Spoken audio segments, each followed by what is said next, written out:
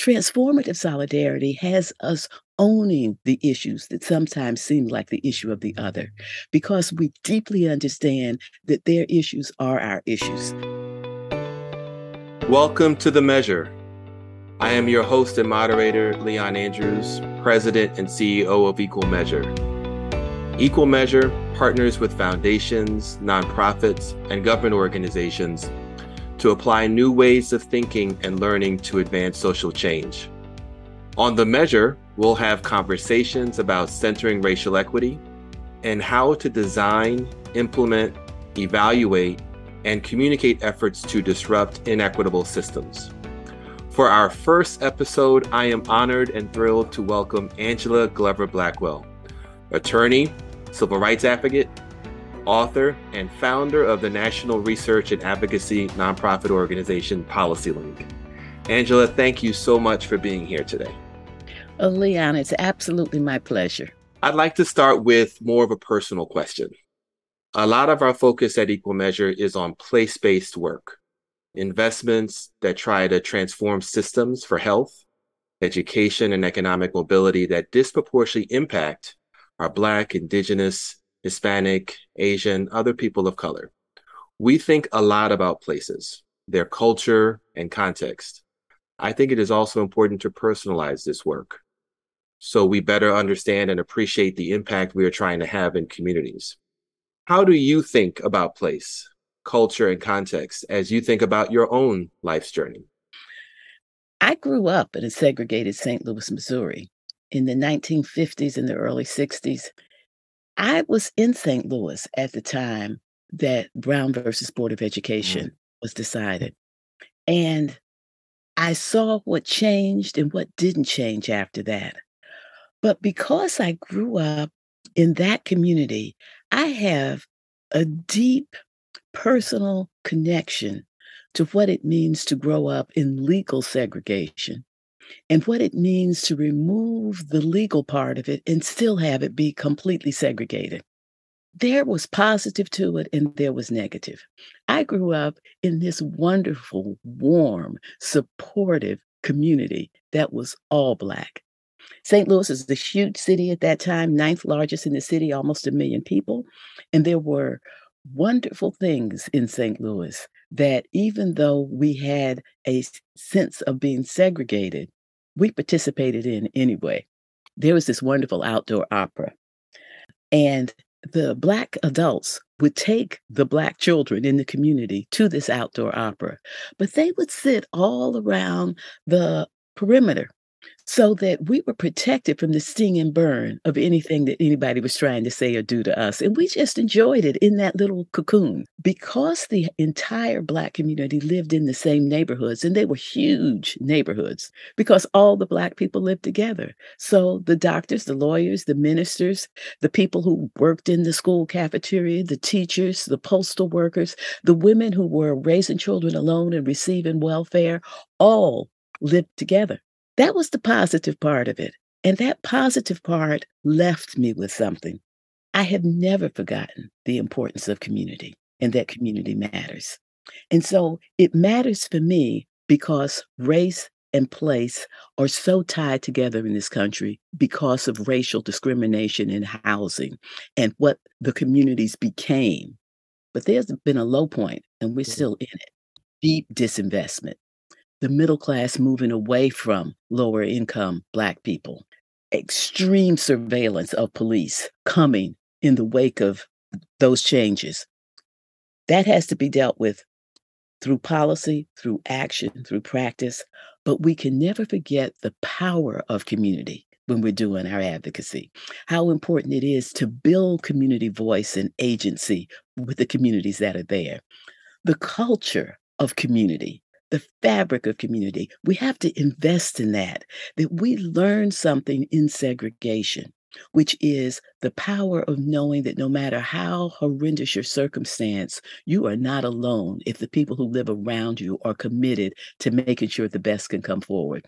Well, thank you, Angela, for sharing that. There's so much that you named that I just appreciated you opening your life story for people to be able to hear that. And as we talk about place-based work, I said it's important to personalize this work. I think each of us have a personal story, however it shows up for you. It may not be the exact same way as our audience had a chance to hear from you as you shared your journey in St. Louis. There's the good, there's the bad, there's the ugly, but it's an acknowledgement that that story, that personalized story, is so important in understanding why we need to do this work. And as I think about you telling your personal story, I've appreciated your leadership over the years about how intentional you've been about naming equity, whether it was superior, talking about equity as a superior growth model, or challenging all of us to approach this work with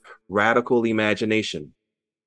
And more recently, you talked about the need for transformative solidarity. Can you describe this concept for our audience? The neighborhood that I grew up in changed. The grocery stores vanished. The schools weren't as good. The parks were no longer maintained. The amenities went away. The neighborhood itself lost some of the cohesion that it had. And my mother sent me an article that a woman wrote who grew up across the street, who was about 15 years younger than I. I did not know her.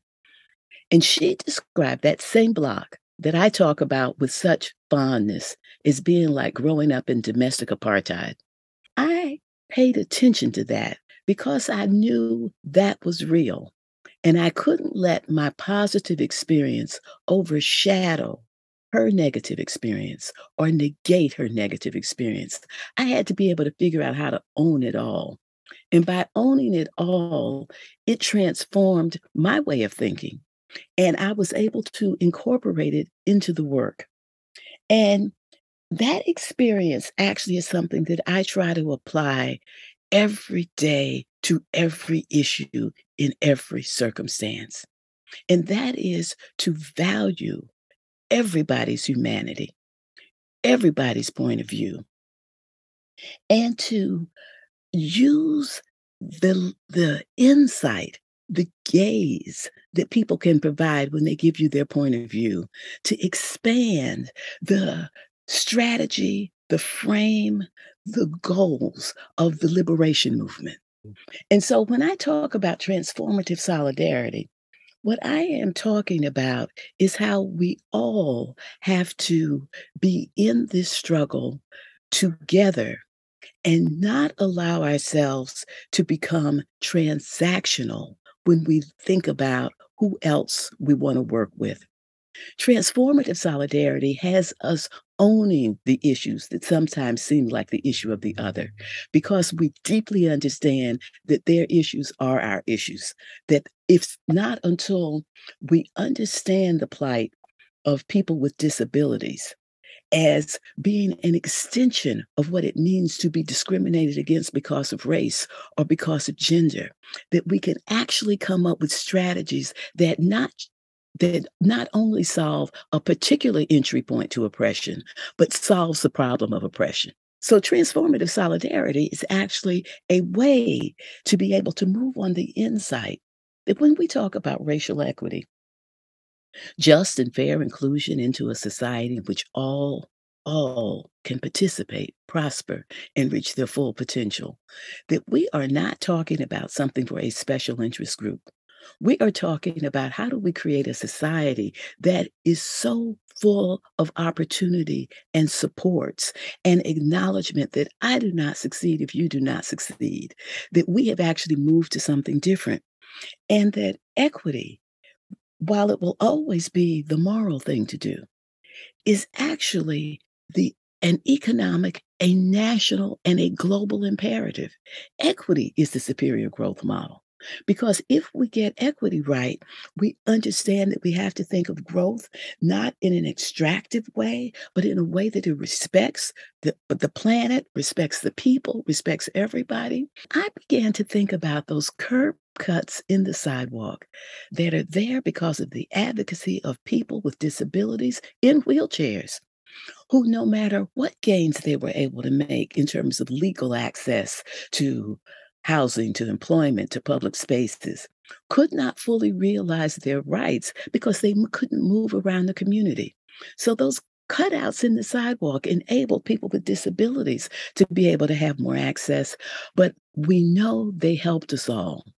To me, I call that the curb cut effect because what it shows is that when you solve problems with nuance and specificity, having in mind the gaze, the experience of those who have been rendered most vulnerable and marginalized in society, the benefits cascade out enormously. So I love the way you just framed that. So how do you look at transformative solidarity, not just around curb cuts, but around all of the issues that we're talking about around place-based work, measuring progress, not just looking at this as the moral thing, but that this is good for business, it's good for communities, it's good for accountability. It's there's a business case that you're naming here as well that I think is important as we talk about this work, how we think about different ways of messaging. And we know as we talk about centering racial equity that race is in this country the strongest predictor of success. The evidence seems to suggest that more people and institutions in philanthropy, government, in corporate recognize the importance of this, of centering racial equity, considering what was revealed from the disproportionate impact of COVID-19 during the pandemic and the racial injustices and uprisings that were sparked by the murders of George Floyd, Rashad Brooks, Breonna Taylor, Ahmaud Arbery, and so many others. You talk about the importance of understanding the centrality of genocide and bondage in our nation's history. How does knowing this history help us understand how to move forward with social change? We are at a moment in which everything has been brought into sharp relief. It's on the table. And history is certainly one of those things. The pushback that is being experienced in this country against the movement toward a thriving multiracial democracy is very painful. But in that pain, one has to acknowledge that the pushback represents the reality that we really are going there. We really are becoming a multiracial nation that will be defining itself in that way going forward. I know, and probably many of the people who are listening to this podcast know, that this is all positive. It is all positive. There is nothing more exciting in a global economy than to live in a world nation that is connected to the globe through kinship, through language, through custom. So, this is the future. Some people are afraid of it. A lot of people are afraid of it. They're afraid that the privileges and the positive things that have made for a thriving white middle class will not be available to the white middle class anymore. People are afraid of that because we know that as the people who are becoming the United States of America thrive and start businesses and educate and build community and begin to infuse into democracy the reality of the democratic ideals that have attracted people from all over the world, that the United States will flourish and prosperity will grow and it will be shared. But in order to be able to have a democracy that really works, we have to start off by understanding the history. We have to understand that history. We have to go back to the framers, the founders, and understand that they really did have important insights, that the values that they espoused were great values, even as they lived their lives in opposition to those values. Even as they owned slaves, they could talk about freedom in ways that were exciting. I say that the framers of this nation punched above their moral weight. We need to understand that history and put it in a real context, not celebrate people as if they had no flaws, celebrate them despite their flaws.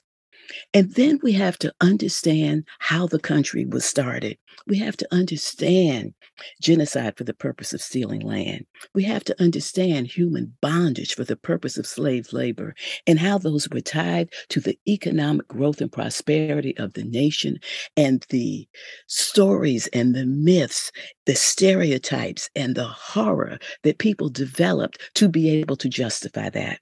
But there's something else that's important to learn out of looking at that history. And that is to understand that out of that inhuman, immoral system of slavery began the protocols of oppression for the nation in terms of how Black and white people lived together in this most unnatural of circumstances and the way that we developed the way that oppression would operate in this country. And those protocols of oppression operate on you no matter what your race, what your gender, how you come to be feeling marginalized and left out. I believe that we have to go back and look critically at history. We have to learn from it. We have to build on it. But in the end, we will have created something that is sustainable and thoughtful and impactful because we didn't shy away from history. We didn't hide ourselves from it. We understood it so it could guide us to the right strategies and help us to be able to understand the real measure of our progress. Thank you for sharing. You named so many things there, Angela, that I wish we had time to fully go deeper in. We work with a many large foundations, and I would love to hear your thoughts on what investments you would tell them to make to truly center racial equity, understanding that history and the work to really disrupt those systems. I am so pleased that foundations have leaned in to racial equity, because philanthropy really is the place where the nation in civil society has been asking itself for decades, how do we help with education and health and housing and poverty and so many issues that impact us negatively in the nation. And so it is absolutely appropriate that philanthropy should finally, and I must say finally, because this solution has been there for the picking up for a long time, but philanthropy has finally understood that it has to focus on racial equity, that if it is concerned about education or incarceration or the development of young people or thriving communities or environmental sustainability, you have to understand that racial equity is at the center of all of that. One of the things that I think philanthropy really has to do once it has this realization is educate itself about the root causes of what it's trying to address. Part of the strategy of developing strategy has to be to understand the root causes and then use that information to think about who are we going to focus on? How are we going to develop effective interventions? How are we going to measure them? How are we going to measure our progress? And how are we going to think about the sustainability of what we have done into the future? So there's so much work still to be done. People could look at this and feel like it's overwhelming. And we've had such a conversation about both you sharing your personal story and the work and the journey you've been on and the engagement and opportunities that are still in front of us. And so I'd like to end with this question. What gives you hope? I am hopeful, but Miriam Kaba, she's an abolitionist, and she has a statement that hope is a discipline. And I ask myself, what is in that discipline for me? And I had some answers. One is the discipline requires that you stay angry, that you stay impatient, that you maintain a sense of urgency. But the next thing we have to do is that we have to really work on solving the problem with the people who understand it. You got to stay close to the issue with the people who are experiencing it, learning from them, translating that learning into strategy, into advocacy, into voting, into conversations. And I went beyond just me as an advocate because I have a way to turn it into action. But sometimes all people have is a vote. Sometimes all they have is the opportunity to talk to people who are saying something outrageous at a dinner table.